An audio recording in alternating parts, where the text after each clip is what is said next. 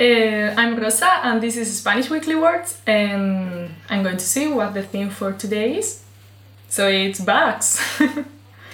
The next word is araña, spider. Me dan un poco de miedo las arañas. I'm a bit scared of spiders. Yeah. Cucaracha, which means cockroach. En mi habitación en Tokio vi 3 cucarachas. In my room in Tokyo I saw 3 cockroaches and it was horrible. The next word is gusano, which is worm. Cuando era pequeña tenía una caja llena de gusanos de seda. When I was a child I had a box full of silkworms.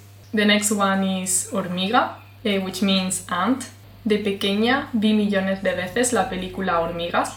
When I was a child, I watched a million times the film Ants. The next one is mosca, which means fly. Había una mosca un poco molesta en mi habitación.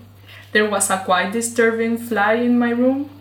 And yeah, this is the end of today's Spanish Weekly Words. I hope you learned something. Have a nice day. Take care. Bye.